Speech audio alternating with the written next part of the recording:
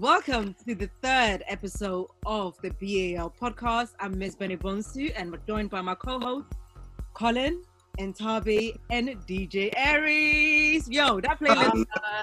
Everyone, how are we doing? We're good. Good. Blessed. Yeah. And Tabi is smiling so broadly. I'm always smiling though. You know, did something happen this week that you don't tell us about? Nothing has happened this week. And before Colin jumps into his stories, let's tell you what's coming up. We have Sarah Chan, the first female Africa scout for the Toronto Raptors, is joining us today on our podcast. We're also featuring Serge Ibaka. Some of you may know who he is. And if you don't know who Serge Ibaka is, then you really haven't lived. But we will be, showcasing and talking about his great work over the years within the league. I'm really excited about this podcast because I feel like we're going to be educated by the woman that is Sarah Chan. But before all of that, let's go straight to Ntabi for what's in the news.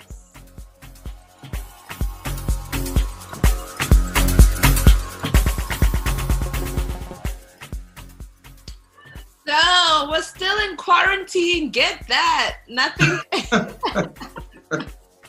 We're still in this, guys. You know, New York City is still on lockdown, but the world is not on lockdown. But anyway, what's happening around the league is, guys, something is moving. There's a shift in the BAL, and on Fridays, bi-weekly, they'll be releasing videos, interview style, with Yusuf on their platform, so people should go out and check it out. I mean, we're all for the BAL. We're pro basketball. We're pro Africa. So go check those folks out. And this week was Mental Health Week, and I'm so glad that we have Sarah coming on board so we could ask her about what mental health issues that may have risen because of what went down in Sudan and what's still going down. And I know there has been a little bit of a shift there, but it's going to be a very important conversation. As Africans, we know that this is not something that's really spoken about. I've been to therapy. Benny, you mentioned yourself, and DJ Aries herself. Our brother, our uncle Colin also has been, but he's got his own opinions. But yeah. Mental Health Awareness Week. And so lastly, the NBA is still on the fence about when the league is going to commence. I mean, if the NBA doesn't start, we know that the BAL is not going to start. So what's happening? We don't know, but we will soon find out. And that's all I have for this week.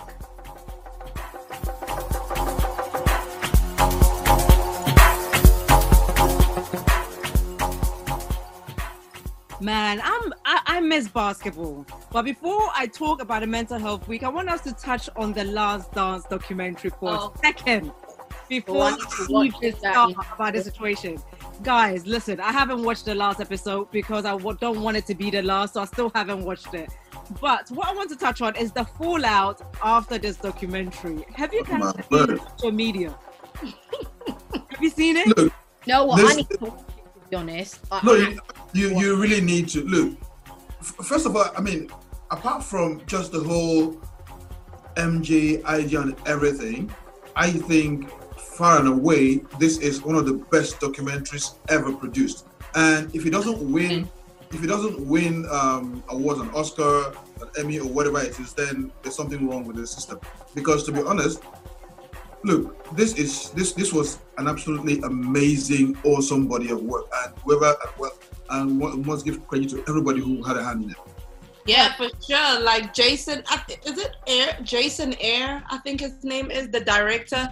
Yeah. I listened to him on Jalen and Jacoby after every episode. Not after every episode, but after the happens. After the dance thing, yeah. Right, and I was listening to his commentaries and stuff, and how Jalen was going off about like this has to win awards. And going back to your question, Benny, about social media, listen, social media is crazy, and people have their own opinions about what's going on. But I you know what? I'm a huge LeBron James fan. But even he acknowledged that this was one of the greatest things that he's watched. He found himself crossing over his child. Like, he just wanted to keep playing. He just wanted to play and all that. But the whole tapping on the bum thing, listen, I watched it. I still say it was a slight tap. I don't think he pushed him. He was already swinging that way. So, hey, listen. You guys, let's go back. Let's go back to the documentary. Like, no doubt, it's gonna win some kind of awards and many awards to come, because it simply is one of the greatest that we've seen. But the people that starred in the documentary and the stories that were told of the Bulls of that era, the fallout between them and Michael Jordan after this documentary is like, I mean, look at Horace Grant. Horace Grant came out. I'm trying to decide if I like Michael Jordan. Like, I know that, you know what, he can be the greatest athlete that we've ever seen, but it doesn't mean he's the greatest human, which is like, I feel like I'm having a relationship with Michael Jordan through this documentary, and right now I'm at a breakup stage with him. Look, here's the thing, right? Being a great athlete and being a great person, you know, do not always have to go together. And yeah, exactly. And geniuses, you know, they are like that, and that's who Michael Jackson is. I'm sorry, Michael Jordan is. You know, so he's the only thing we can say is he's only human, and that's a fact. It's the same thing that applies to almost all of us. For you to get to where Michael Jackson, why do I keep saying Michael Jackson? Michael Jordan was, you know, you have to have that ruthlessness in you. You have to have that. I think people have different leadership styles, right? Jordan's leadership he was driven. Yeah, but his leadership style is very different to LeBron's leadership style, to Chris Paul's leadership style, to a lot of people's leadership style. So, I mean, what he showed on the show, and he's really not apologetic about his leadership style. No, it got the stuff done. Whatever he needed done, it got done. And I know people are going to go off about it, and they continue to go off about it, but he won Chicago's 6th bloody championship. Exactly. You know, and at the end of the day, but that's as good as it gets, you know. You don't, imagine yourself on that team, and if he spoke to you in that manner, how would you have felt? Now, he got the job done. No, listen, I've always been very sensitive, right? And even in basketball, the coaches are, I've played for a coach who just yelled. If you yell at me, it just goes in one ear and straight out the other. So I always try to listen to the message and not the yelling. So the way that I saw Jordan speak on the documentary, it wasn't so much, he wasn't yelling. He was very aggressive in the way that he delivered things, but I don't know. I wasn't there, so it's hard for me to have to. Here's the thing, Benny. I think you've been spoiled by growing up in the UK. Now, it's a fact. Look, if you in Africa, coaches don't tell you. Oh, coaches scream at you every single moment, from training, from practice sessions through games. No. In fact, if you look at African coaches, they're almost always perpetually angry. I was brought up in Africa. My coaches in the UK, majority of them were Nigerian. So there was no babies. Kissing. None of that was happening over here. They were anglicized Nigerians. When you come down, you've been spoiled by the whole UK upbringing. When a typical Nigerian coach is eternally angry.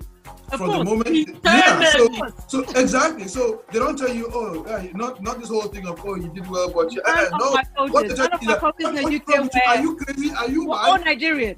All my coaches in the UK were Nigerian, and there was no cuddling and are you okay? They don't even care. I could turn up to training and haven't eaten a whole day, and they'll still make me run around the field 5 times. They didn't care. But all I'm saying is, you know what? I love Jordan. I think for me, that LeBron style of leadership would work, and hearing other people speak, like you can't say things like, you know, you ain't want nothing, so you don't understand why I had to do that. A lot of people want a lot of things in their lives. I just feel like with this documentary, it was a great series. I wanted to go I feel like they need to do 10 on Dennis Rodman. I think they need to do 10 on Scottie Pippen. They need to do Rodman, 10 on each every one of the characters. Dennis Rodman. Definitely Dennis Rodman. And I think like one on LeBron will be so interesting to see what the players say behind his back when he's not at the forefront. But I just think the Jordan documentary has opened my eyes up to basketball even more than what I already knew about basketball. And I think this conversation was going to keep going. I always say this, that they need to do a reunion show with all the characters in one room. Oh my goodness, things are going to fly. And this is what I think should happen. They should do a reunion show. They need to get Dikembe to host it. And then all of those people in there, hilarious. I definitely want to see MJ and Horace Grant, you know, having a one-on-one. Yeah. Do you remember the conversation between Shaq and Kobe that they did on ESPN? Oh yes. Horace Grant and MJ. Yeah. Or MJ and Isaiah Thomas. Oh, have you seen the memes on Isaiah Thomas? I think I had that MJ as a Thomas thing. You know, all the whole thing up to the Olympic Games that's a must watch. Isaiah Thomas and MJ in one room talking about the real issue between them and how they can move it forward. Because you can't leave it too late. Look at what Shaq and Kobe did. If they hadn't done that, and then what we do now, you know, that would have built Shaq. So I think MJ, like that man knows how to hold a grudge. Like big time. He knows how to he needs to let it go. Sit down with Isaiah. Isaiah looks like, look, I've grown past this. I know what I did was wrong. I know better now. Let's move forward. Whilst Michael's like, nah, he's still a bitch for that. Anyway, let's move on to today's show. Like this week, we're featuring the man that is Serge Ibaka.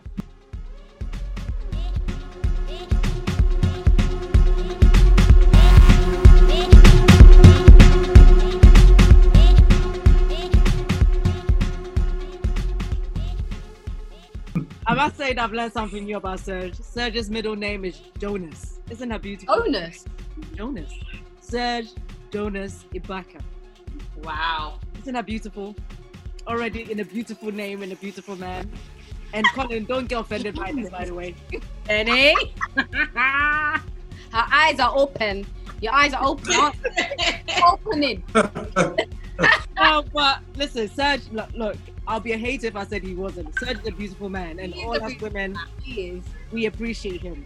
But apart from him being a good-looking man, he's also a fabulous basketball player. He was drafted into the NBA in 2008 to what we now know as the Seattle Supersonics, which doesn't exist anymore. We have OKC. He's been at OKC. He's at Toronto Raptors now. But before his life at the NBA, Serge grew up and was born in the Republic of Congo. I don't know if you guys know that his mom and dad were both actual basketball players. Wow. Yeah, both his parents basketball players. They escaped the war in the Congo. Dad then was imprisoned, lost his mom. Serge is one of 18 children. Whoa, his dad was not lazy. 18 children. Hold a question. So all those 18 children, same parents or different mums? No, probably different mums because Serge lost his mom. Okay, I figured, hold on a minute. All right. 18 children. I mean, Serge, if you've got brothers, like, throw them in our direction. My grandmother would have said his dad was not lazy, okay? He sowed his seed, like, everywhere. 18 kids.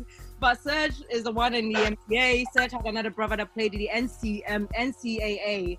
But Serge, like I said, played in OKC for many years and then obviously went over to Toronto Raptors. But one thing about Serge that people don't talk about a lot is Serge is actually committed to the community. Every community in which he's played in, he's always given back. Before the NBA, he was in France. He played in France. He played in Spain for many years. Went to OKC. And the reason why I feel so loyal and attached to Serge is because I remember when he went to OKC, he invited me out there when he was out there to come and see what he was doing with the Serge Ibaka Foundation. And I remember I didn't know much about it. I mean, I knew Serge as a player, but then when I went to OKC and see the impact he's had in his local community, I was blown away. I remember he invited me out there for a week to his house, to his family. He then did a gala, like the Serge Ibaka Foundation gala, where he raised a lot of money. When I mean the community came out to support him, the whole community came out along with his teammates to support the work he does. And he raises a lot of money and he invests highly back home in Brazzaville, in Congo. He then moved over to Toronto, and whilst he's in Toronto, he's done exactly the same thing. He's immersed himself within the community.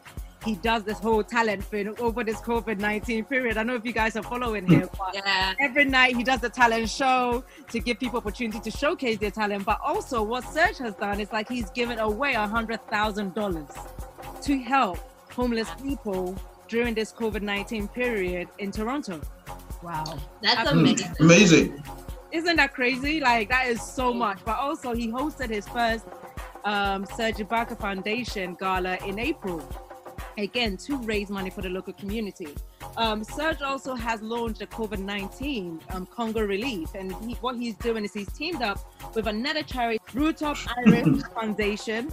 And they've come together to drop 80 tons of food products to be distributed for the local community of Brazzaville, so people don't go hungry during the COVID-19 period. But before all of that, Serge every year has run the Dreams Academy Camp in Congo. He does it also in Spain. He's won the Faceless Award. Serge is like amazing. And he can speak all these languages. Yeah. 5 languages, Serge. Serge Ibaka is like the ultimate do-gooder basketball player that we should all be celebrating. And I think, you know, in 2018, he became the board of director for the NBPA Foundation. So Serge, when I talk about community and giving back, he's the epitome of giving back to Africa. So Serge, we celebrate you. Yes, Serge. Thank you, Serge. That is just fantastic. Absolutely. You know, like, I don't know how you guys felt when he first joined the Toronto Raptors, but when he joined the Raptors, I'm like, yeah, that's definitely Team Africa, because Serge is somebody that is not ashamed of his African roots. He will let you know where he's from. He will show you his fashion style. He will teach you about his food. I'm not sure about his food. He's bold. Have you seen his show on YouTube? Have you seen How Hungry Are You? Oh wow, I'm never. You know what, Benny? I think we should have Serge do a pickup. You know, where we all go sit down and actually taste. I will not touch Serge's food. I remember I've seen this thing on social media, and then I remember I think last year we were in Toronto for the Giants of Africa Nelson Mandela 100 celebration. And I saw Serge. I said, yo, what's going on for the evening? He's like, yeah, I'm going to be on stage. And I'm like, oh, what's he doing? Is he singing, dancing? What's he doing? He's like, oh, is this going to be a surprise? This man created a milkshake with bugs and worms and everything. Ew. And had Jimbe, had Yvonne Chaka Chaka, had all these people on stage and had them try it. And I was like, this guy, I'll never eat him.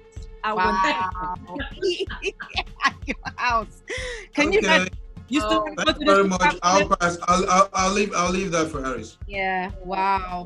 Let's just celebrate his greatness off the field of play and give him back to the community. But his food, question mark. Wow. Now you've told me I'm going to be as wary of him as I am of my relatives who eat dog meat. What do you guys think of Serge though? Because I think he's amazing. I think the same thing. He's amazing. I mean, coming from a different, even in the entertainment world, he's already made that kind of impact. And to me, he seems very bold. Again, he's into his culture, his food, his language. The fact he can speak 5 languages, I mean, that's so rare for a sport. I'm telling you, I can barely speak 1. You know, just about 2.5. And then his sportsmanship, he's so passionate, and, you know, he's a rarity. And I think he should be a treasured African, you know, athlete, sportsman. See, one of the best things that I've seen Serge do on the internet was I had read somewhere that there was a particular restaurant in his country that, you know, he was hungry one time, went there to ask for food, and they just gave him the Heisman. And then when he became what he became, he went right back to that restaurant and just hung out there and chilled. When I saw that video, I was like, that's the most boss thing I've ever seen. You know what I love about him is, like, I always say to players when I meet them, especially African players, I'm like, you have to own and really appreciate the fact of your heritage and where you've come from, but also your journey. And Serge, like I said to you guys, when he first went to OKC, he had invited me. Like, he said, Benny, come and see what I'm doing. And to be honest, I didn't know what he was doing, but I got on a plane I went to OKC. This place is cold. Like, it's not even hot. Anyway, I get there and he's like, I'm doing this, I'm doing that. And he's showing me. So it's not like a word of, he's just talking. He's actually doing it. But also what he did is that he then followed on and came to Ghana with us. So he came to Ghana and he wanted to know what he can do in Ghana with Luau and Pops. And I was just like, you know what? You are truly Mr. Africa. If there was a Mr. World, you would win Mr. Africa, because his heart is always in the right place. And I think with athletes like him and like Bismack, we talked about last week, we need to celebrate them because they're always looking back and not just looking forward and forgetting their people, always bring the people along with them. So Serge, for me, 100. We are finally being joined by the amazing, I told you girls and guys were calling anyway, the first woman scout of Africa, of the Toronto Raptors, Team Africa. Sarah Chan has joined us. Sarah, welcome to the BAL podcast. How are you doing? Yeah, I'm fine, thank you. Hold up, Betty. You're all women here, so let me look. You should have let me welcome her. You're all women here, so this is an introduction.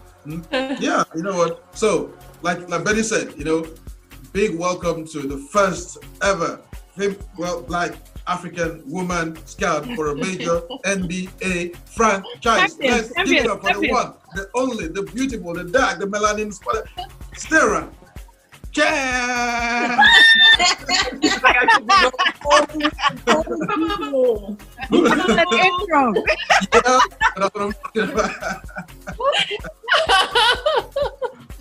Well, not myself. I was gauging the environment. I'm like, let me not jump in with my foolishness. Let me just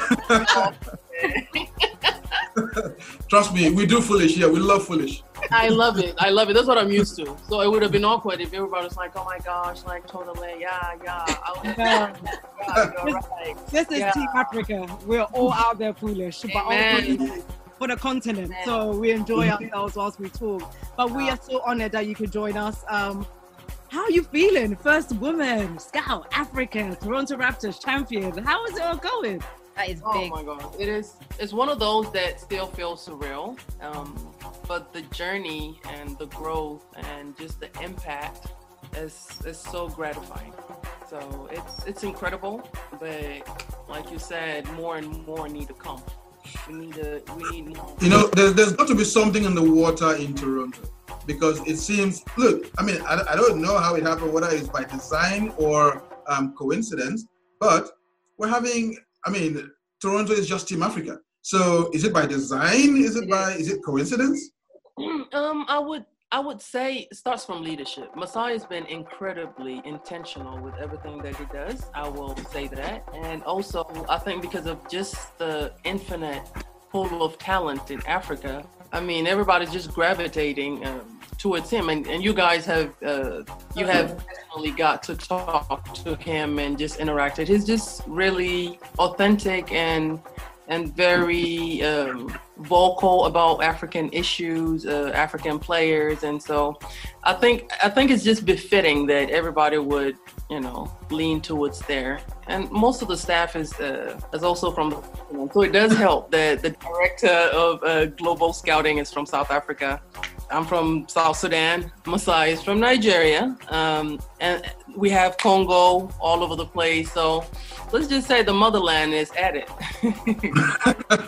But I think having you guys there and for you guys to represent Africa in such a way that makes all of us proud and makes us all part of the journey, it's amazing. But I want to talk about you and your journey. You know, where did it all start? And from South Sudan to the States to Toronto Raptors. Talk us through that journey. Like every other journey of an African kid, it's sort of struggle. So I was in Khartoum, lived with family that's over 35 plus people, you know, the communal African living. And so that in itself taught me so much. It taught me to share, to love, to serve, you know, hard work. And it just taught you to survive as well, because it wasn't always enough. So due to the war that was at home, we ended up moving as a family in search of greener pastures. And my parents have really been intentional with education and just the value of that in our lives. And so that is what brought us to Nairobi instead of going to the refugee camp as a family. When in high school, I did not like sports at all. I was just the tallest kid, and my principal decided that, hey, you have to pick something to play. We're not going to waste this height, and I'm glad that I listened. I learned so much. I fell in love with the game, and it wasn't too long before I started to get looks and ended up in the States, playing at a university that I otherwise would not have, afforded the fee. And it was a bit of an adjustment, but I'm always up to the challenge. And so I was open to, this new culture, this new way of life that seemed so difficult. I cried a lot. I just could not understand. Try to make sense of everything and try to, stay level-headed, and kept moving. And ended up getting an invite to the WNBA. It didn't work out. Ended up getting contracts to Europe, and I played a little bit in Africa. Then again, South Sudan plunged into war, and I decided that I just wanted to understand better and invest, especially in my education, because right now, at that time, I couldn't do anything, basically. I mean, everything was at a standstill and it wasn't safe. So I wanted to understand better why we're fighting one another. And so I did my master's in international relations in the area of peace and conflict studies. Graduated, and it was 2 weeks to graduation, and I had so much time on my hand, and I just, I always remembered what my mom said. There's not enough time on earth for us to waste. Even 100 years is not enough to impact the world in the way God wants you to.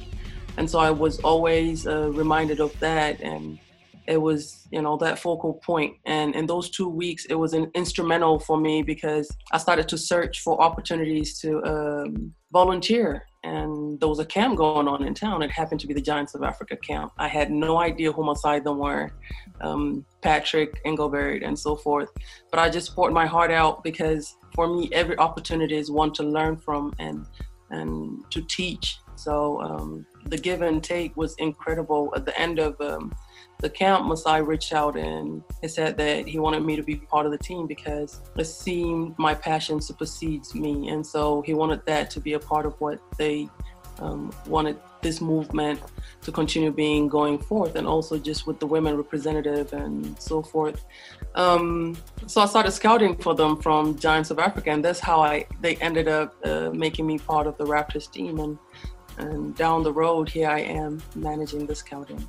I mean, Sarah, just to go back to what you mentioned about, being in South Sudan and having to flee to Kenya, we were just talking earlier about mental health. Yes. How was that for you? How was your mental health post that? How is it now, even just thinking about the things that happened, even, once you had left home? How do you give back to the women that you're so involved with back home in South Sudan, and even encouraging them to do therapy? Do you do that? Can you just walk us through that? Yeah. I'll tell you a story about what happened to my sister. I was always, when she was about 6 years old, I'm 3 years older than her. So when she was about 6 years old, she went to a different school. We were still very inseparable, and I couldn't wait to get home so I just could see her face. So we're really close. I got home and she was not happy, and I had never seen her in that kind of mood. And she narrated a story to me that she didn't tell me the night before, but when she was leaving school, she was with her other classmate who was really her closest friend. It was kindergarten. And the parents of the kid did not come early enough to pick her. So she, like the Christian that Mama taught her to be, she stayed behind and tried to keep the kid company until the parents came. But it was getting really late, and she knew also Mama would probably whoop her if she didn't get home in time, and so she decided to go home. The following morning, they came back to school, and there was something wrapped in a sheet. And so she is so conservative. She didn't go close to it, but then when it was brought to the school and opened, of course, curious like everybody else, she went to try and see it. And it happened to be her friend that she was with the previous night that had had her organs harvested, and the body was left outside of school. And so it's this different incidences that if you don't have the proper channel to be able to release some of these emotions, or just somebody to talk to, that, you know what, hearing about it and seeing different incidences, waking up in the middle of the night where there's just an unknown group of men outside the door and lights are just projected at your house, asking for your father to step outside, and knowing properly that him going outside is the end of him, you know. And on the other side, my mom always stepped in and was that voice that everybody needed, was that strength that we all needed, was that sanity that we all looked forward to.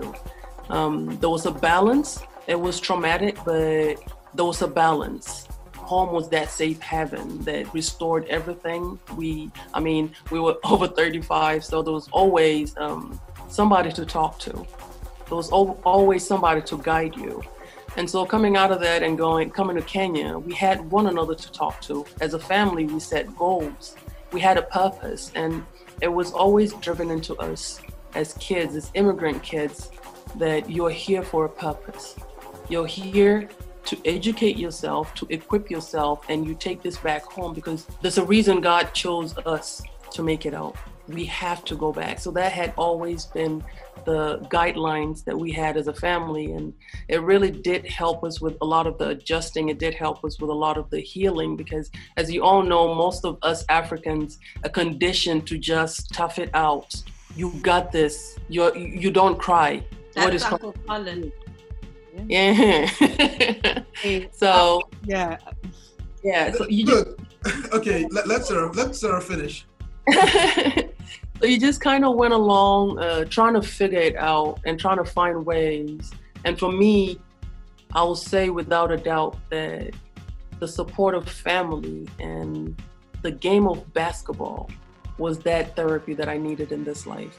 It saved my life a couple of times, where a tournament would happen and something would happen at home and I happened to just not be home. It's really just was that place that I could go to and forget about everything else that was happening in the world. Because no matter where we were, directly or indirectly, the war still affected us. You'd hear so-and-so passed away, so-and-so is about to die, so-and-so. I've lost a lot of family members because most of my family is in the military. And honestly, like almost 80% of the country is military. So everybody has directly or indirectly been affected, but just the support and also just having faith has really guided us. My mom is a born-again Christian. She was my first Sunday school teacher. So she's that fountain of wisdom and just therapy that we needed, you know. I think that's about how I could explain it. I think there's a question within that you had also asked that I might have forgotten. I was just asking, how do you work with a lot of women, how do you encourage them, to get therapy and just encouraging them to do what it takes to get their mental state? Yes. So in 2012, when I went back home, I cried so much. I couldn't fathom the fact that for over 21 years, this is what we were fighting for. What were we fighting for?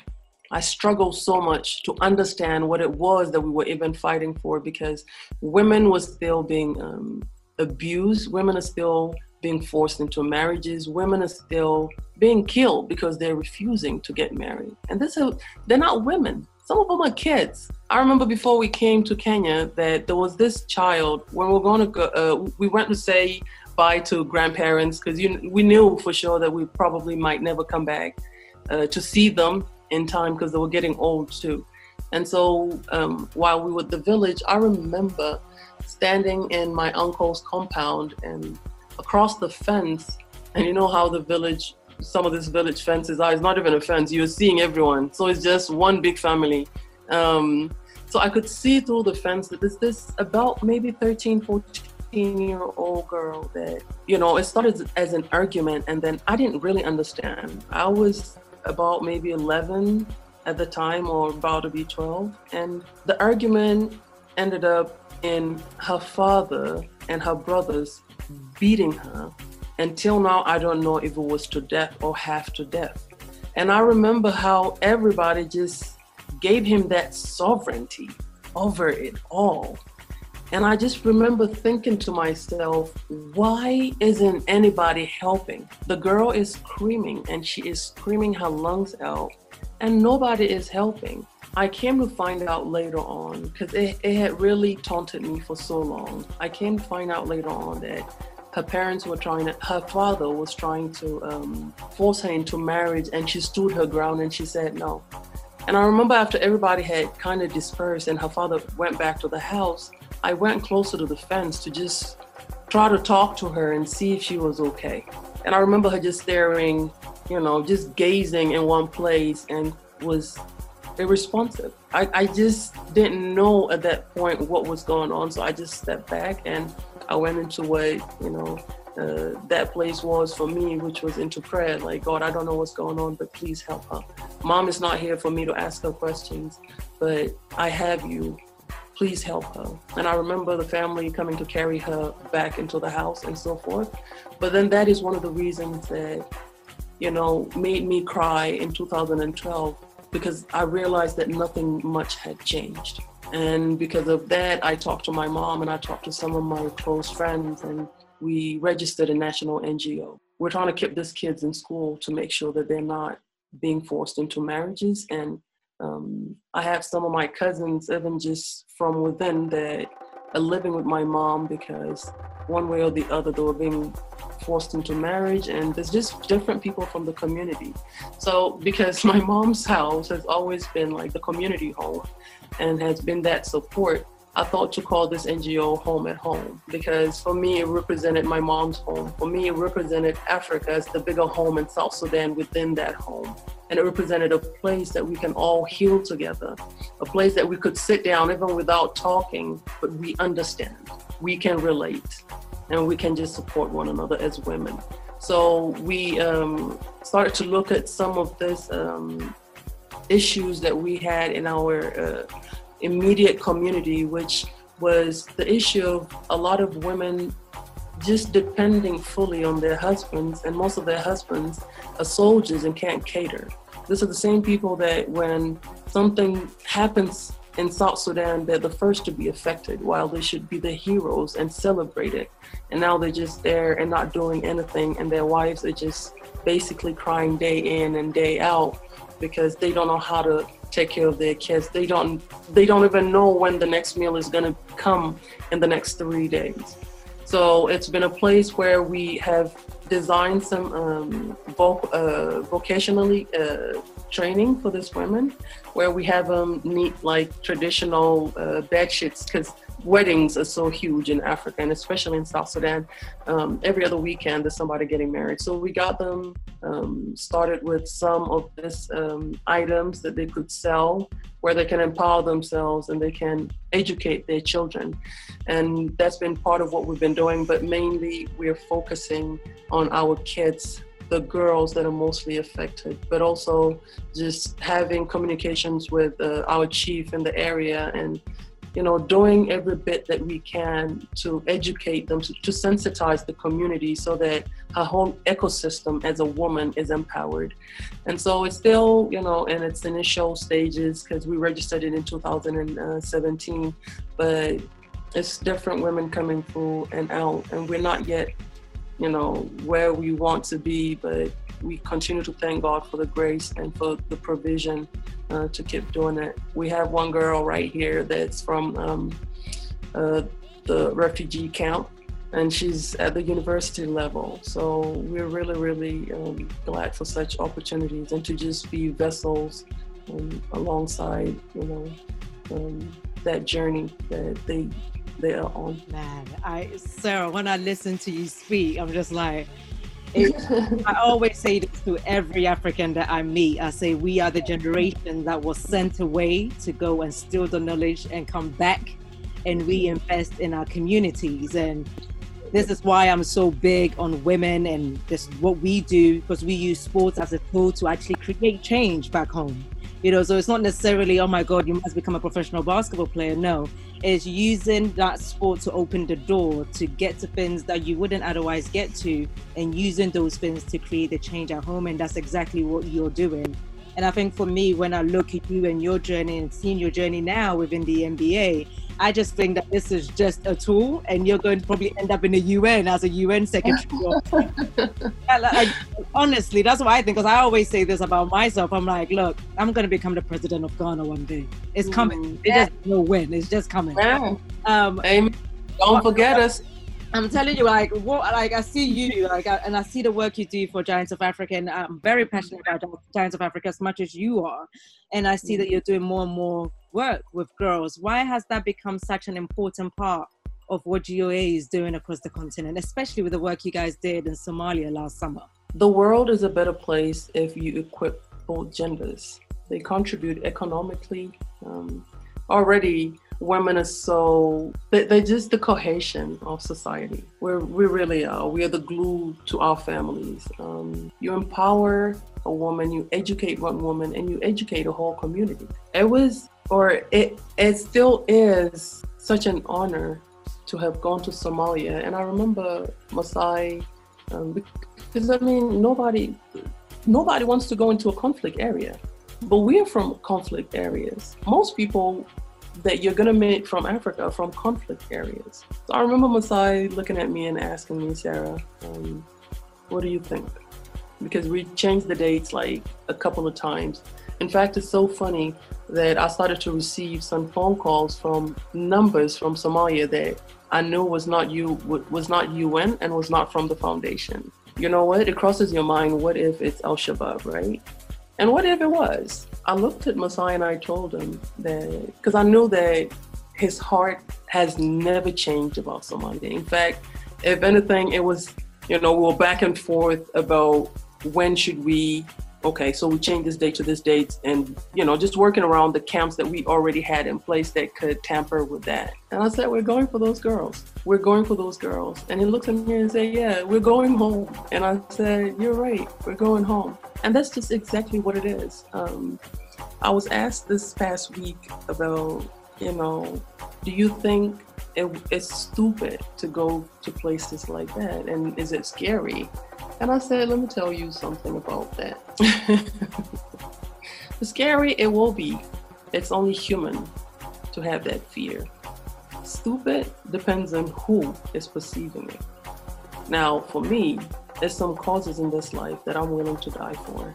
And for a child's life to be changed, that is a no-brainer for me. I will do it over and over again. I will do it until God says that it's done. And that's why we do it.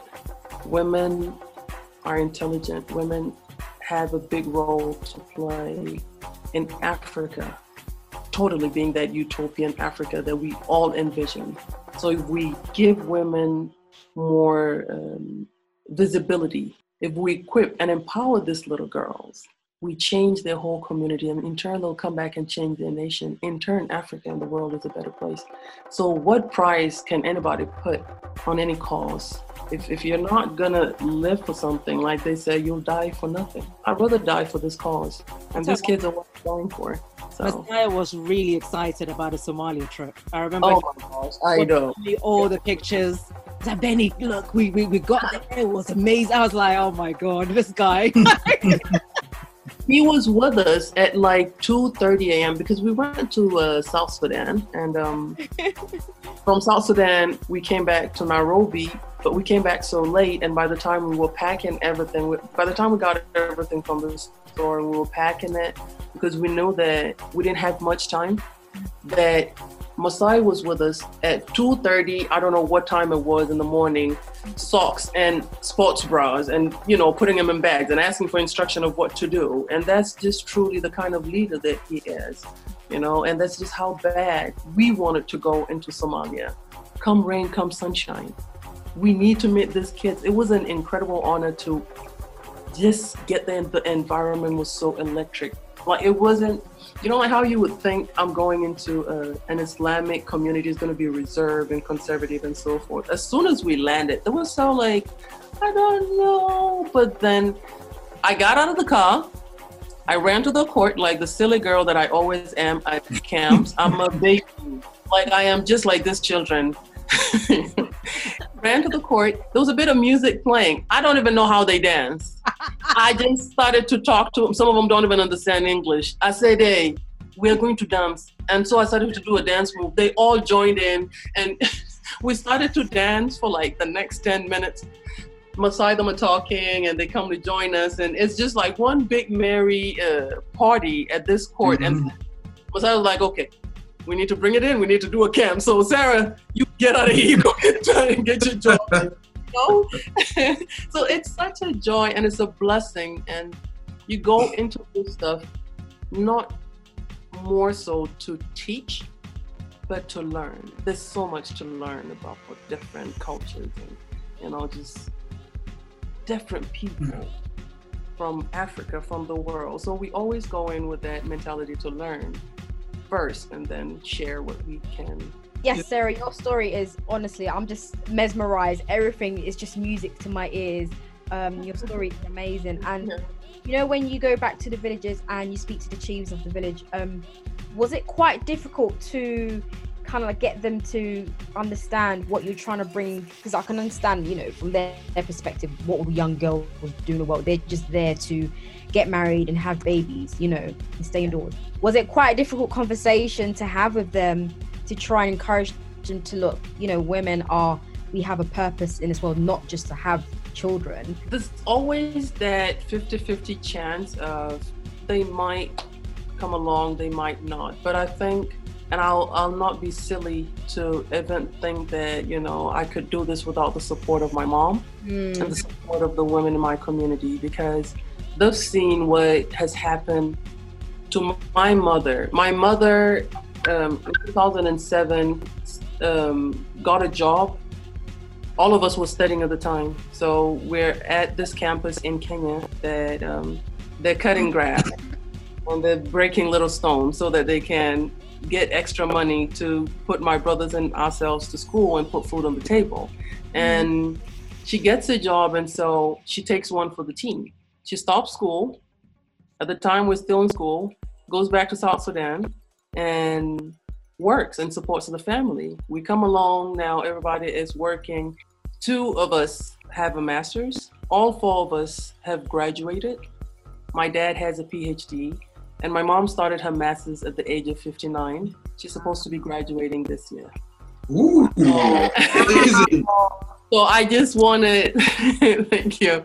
I just wanted you to get a picture of just what a phenomenal woman and what an instrumental role she's played in our lives and continues to play in our lives. Yes, sometimes it's hard, but then it helps that you have mom, and she's a really respected member of our community, and amazing. Like she's a backbone. Yeah. There's nothing like being raised by a strong woman, and I don't know, I think it was Benny who said it earlier. Mothers are the glue that keeps the family together. It doesn't matter how good or bad or whatever that women are, as long as you have a strong mother figure in the home, you're going to have a good home. It's as simple as that. You're going to have great children growing up to be good people. And it's just a fact of life. It's a simple fact. You can see it happen over and over and over and over again. If you have, God forbid, a bad mother in the home, then no matter what happens there, you just know things are going to go pear-shaped, So I think it's a very touching, very moving story, and happy with where we are and you're where you are, because look, we need to have more like you in there. I mean, we need to have. Betty doesn't want to do it because she's being too much, where she is. But hey, what? Next thing we'll see, and that will probably come intern with you, and next thing you know, she's probably doing the same thing, or being general manager at Bulls, or somewhere else, or well, maybe not New York Knicks, because No, but Colin, we've got to have all of us, like African women coming up in sports. We need us at different parts of the business, you know. So Sarah becoming the first scout, you know, next year, like in the NBA, we need that. You know, you want to become a president. We need that because you're going to need somebody that's going to be like, look, we're doing this, and that's exactly. We need us in different areas. It's so important. We can't all go for the same thing. Otherwise, there's no point. You know, we've got. That's what I'm saying. Look, my girls are all there in different positions, ready to attack. You get what I mean? Absolutely. Exactly. So I mean, like when you become Ghana president, you can buy up an NBA team or a BAL team, and then you know that sort of thing, and not with state funds though. And then it'll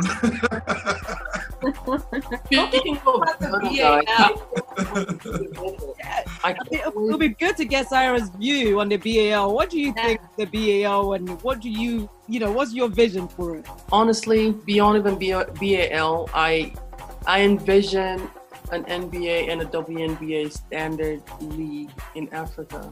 We get to the point where we don't even need to import. I mean, it puts people like myself out of work, but you know what? It is for the better of Africa. I think we, in the long run, will get to the point where we have the equivalent of WNBA and the NBA, and BAL is that for me. Man, like I'm so excited about it, and Sarah, it's not going to put you out of a job because once that happens, we will be back home running it, you know? So maybe now it's going to flip around. They're coming from the other side to our teams here. You know, we will be going to jobs. So, yeah. Like always saying, if I could build my own team at home. I mean, but South Sudan, you guys have some talent. I mean, you guys, like, it feels like your country is made out of giants, you know? So no one has a chance. What is going on in South Sudan that the rest of Africa there's something in the water. needs to learn? You see, I think it's the fairness of God, because West Africa, you guys have just outdone us with all this stress. So what else can we do to reach? You have to control. We're naturally slender, and we have to do more trying to bulk up. But you guys are born bulk. I went to Nigeria for a camp and it blew me away. If I did not know, I would not believe that this kid is 16. You cannot tell me this 16-year-old is jumping the way that he's jumping, dunking like this is just like you would say his mother's dream. How he just wants. But this kid, I see you're throwing punches, eh? No, I'm coming at her. I'm coming at her. Don't worry. I know what she's doing. You see, like Congo are built just the same way. The Cameroonians, you know, that the Bantu communities are built in that way. So that's your gift. And from where I come from, in fact, being a 6'3" is a very average woman. We had to be up there a little bit to catch up. Are you married? Because we're about to give you a Nigerian husband. I'm actually looking forward to a Nigerian husband. Do you not hear how I'm speaking? I can change You some see? can call me a podcast. You can just like this one. You shouldn't have told him you're looking for a husband because now he's going to make you wife number 5. No, don't worry. His haram wives. Okay. I might need to retract my. The good thing is Sarah has been to Nigeria. She's seen everything that needs to be seen. So we know that. I mean, within the shortest possible time, we're getting her a Nigerian man. Colin, are you trying to marry all of us off to Nigerian men? But that's the point. You're smart, you're beautiful, you're talented, you're hardworking, industrious, entrepreneurial, everything. You know, so you shouldn't be out in all this place. You come to Nigeria. That's Oh my God. Anyway, moving on from your marriage proposals, Colin. Now, let's talk about the Raptors winning the championship. Talk to me about that day, that night, and the aftermath. What happened? What did you go through? What was it like? No matter how many words you gather, you will never sufficiently describe this feeling. Starting from that shot from Kwai. Oh boy. Oh, he finished us. You know, when you're finished. you just don't even know how to act anymore. I was in my living room. dreaming about it till today, probably. What? Joelle is still dreaming, crying, and it happened. Like, my brother, why would you do that to me? And that was the moment the title was won, as far as I'm concerned. Yeah, no, actually, that was the defining moment. And just how it bounced and bounced, like, y'all gonna watch me? I'm in control of the whole world right now. I said, can you fall in or out, please? No, you won't.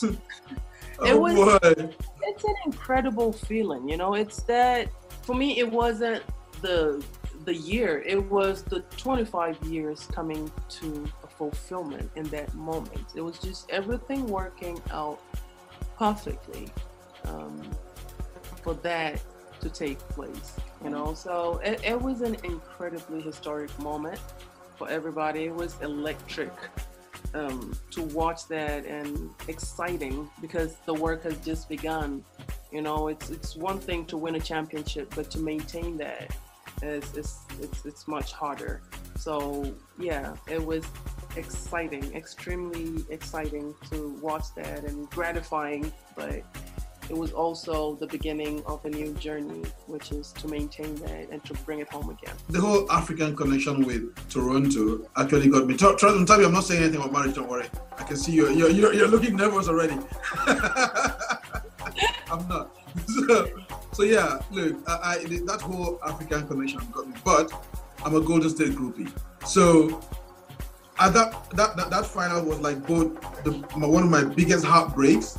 And I don't know if I'm explaining this properly, but it was both my biggest heartbreak and my biggest celebration, because we knew Golden State was going to get torn apart after that season. So you just knew that this was like one last hooray for them to become like a real dynasty. And then at the same time, I'm rooting for Toronto because of Masai and everybody else in there. So on the one hand, I'm hoping Golden State wins. On the other hand, I'm hoping Toronto wins. So I just wish there could have been a split. Okay, you take half or you take half of it. That was just the way it was for me. You take half the rings and you take half the trophy. Fair game.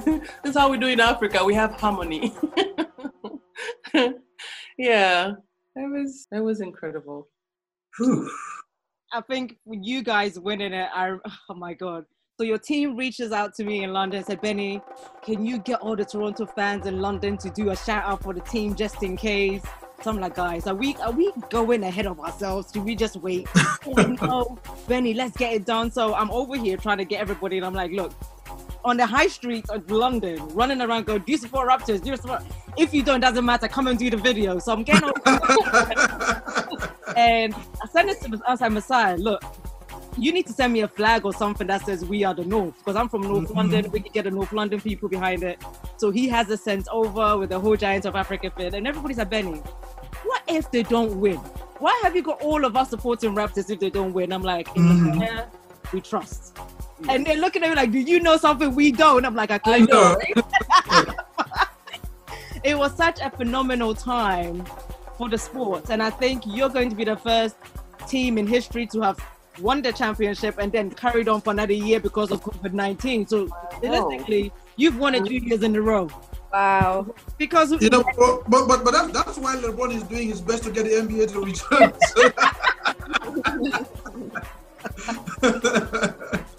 So, before we close, Sarah, let's talk a little bit about fashion. And you're a beautiful woman. And oh my goodness, look at all that melanin popping. I don't know why you're not modeling. I don't know why you're not modeling on the side. Exactly. So I cannot be serious. I am the goofiest person ever. No. You need to be knocking Naomi Campbell off wherever catwalk she's walking. Exactly. You're a beautiful, beautiful woman. Thank you. Thank beautiful. you. And I was stalking you on your Instagram, and I was like, sis has some style. What's our Instagram? Let me go over there right now. Wow. Sarah, block him quick. That's style and some angles. You definitely got some angles as well, I must say. Look, don't mess with me. See, I'm Instagram right away. Well, so Sarah, talk to me about what would you describe your fashion style? What would you describe your fashion sense? And when you think about, the different fashion styles come from Africa and Toronto. I love Toronto because of their creativity and everything. Like, Toronto is like one of my favorite. It has a special place in my heart, even though it's mega cold. But you know, what inspires you fashion-wise? What makes you say, you know what, this is me today? I'd say I go to culture. Every time that I have to represent Africa, I just think of having to represent Africa the best way that I can, and I think that's where the inspiration comes from. Most of the time, it's not really, I am up to date with everything that's going on. As okay, this event that I'm going to be speaking at, and I am a vessel that is representing 1 million young girls and powerful women. So how do I represent them in the best way? Because we know that being Black, we always have to do twice, sometimes as hard as everybody else. And being Black and being a woman from South Sudan, you have every bit of proving that along the way will be that blueprint for the other kid that is looking up to me. So I just try to do the best that I can to represent where I come from, and it's inspired by Africa and most of our struggle that we've been through and what we have to prove for people to give us that respect, because respect is earned. So this is where I get it from. Wow, that's amazing. So when are you going to start your modeling career? See nobody else trying to laugh at that, but I'm sorry, but I'm gonna. I don't start. I honestly like. Every time I saw you speak at the Nelson Mandela 100, and I said to the fan, I said, she's gorgeous. She needs to model. Aww. And he's like, no, really, she works for us. Yeah, but I mean, who says she can do both? It's not mutually exclusive. But Colin, you men, when you have your team, it's hard for you to lose your team, you know? So I get it. But Sarah, I really honestly think you need to model. Like, do on the side. Because I say this from a very passionate place, because I remember when I first got into broadcasting where people saying, you're too dark to be on TV. Yeah. But then as soon as I got on TV, it was great, because young girls that haven't seen women like me or you, they're like, man, that woman on BBC is as dark as me, and she can be she can do it, I could definitely do it. So imagine the impact you will have when you start. All right. So just to take it on to the music side of things, what are the top 5 artists that you listen to? I listen to some artists from home. Lately, I've been listening to a lot of artists from South Sudan. I try to support local. And Davido, Burna Boy. I like jazz as well. Yeah, we like jazz. Jazz here. And do you have a name of any local artists? Like, is there any names that I can add onto the podcast as well? This one called Amach, and most of his songs is just basically praising women and telling African women they're beautiful and they're powerful, and some songs is describing them as a flower, know, and so forth. So I really started to listen more and more into that. I love Erykah Badu. Yes. You watched the Versus Badu and Jill Scott. Yes. Jill Scott. Erykah Badu, India.Arie, Lauryn Hill. Yeah. Those are my Sarah, we're twins. Sarah's my twin. Absolutely. Definitely. I like that. One last one before you go, though.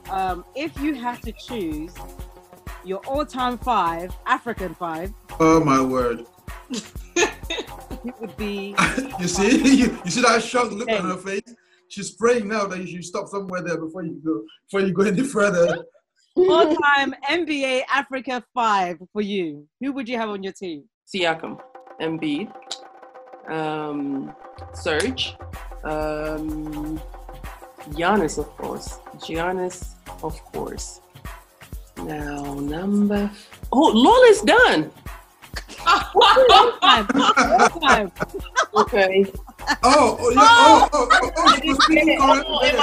In my mind, it was like Karen playing. Yeah, of course I'm always okay. All the time. I have to redo. Yeah, we were looking at you like, oh my gosh, if it's what do you mean? And Tabby had her eyes wide open, like, are you serious? like, oh, come on. No. Yeah, I thought it, yeah, I got the question wrong. I would start with Hakeem Olajuwon. That's our papa. Dikembe is gonna be over there telling people this, that's for sure.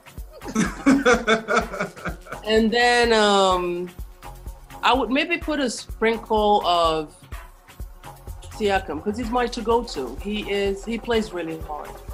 He's incredible. Giannis is gonna go to that list because I'm just gonna balance it old school and new school because it's always something that we bring that's different. They can always evolve the game if there were, some of the people that are not playing could play right now. I'm gonna add because now I have to. Can I add two? Okay, yeah, one on the bench. Why are you saying yeah? I said 5. You're saying 6. What's wrong with you, Nigerians? Someone has to come off the bench. Changing the rules. The Nigerians. No. So Benny, Sarah is so gorgeous that it would break any rules for her. Okay. Fair enough. Okay, let's break the rules. I see I'm number 5 wife already. I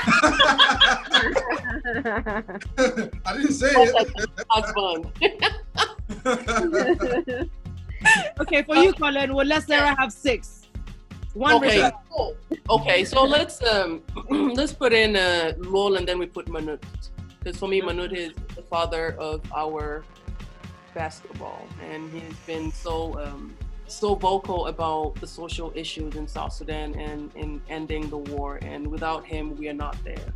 Sarah, cool. It's been amazing having you on the BAL podcast, listening to your story, listening to your journey, your passion for the sport, and your passion for the future of sport and also our continent. I mean, you're a formidable woman in this arena. I owe you a cup of tea when I see you next. Oh, I can't wait. You're so amazing. I think you're going to inspire so many men and women that listen to this podcast with your story. And I really hope that some girl somewhere in Africa hears this and go, I want to be the next Sarah.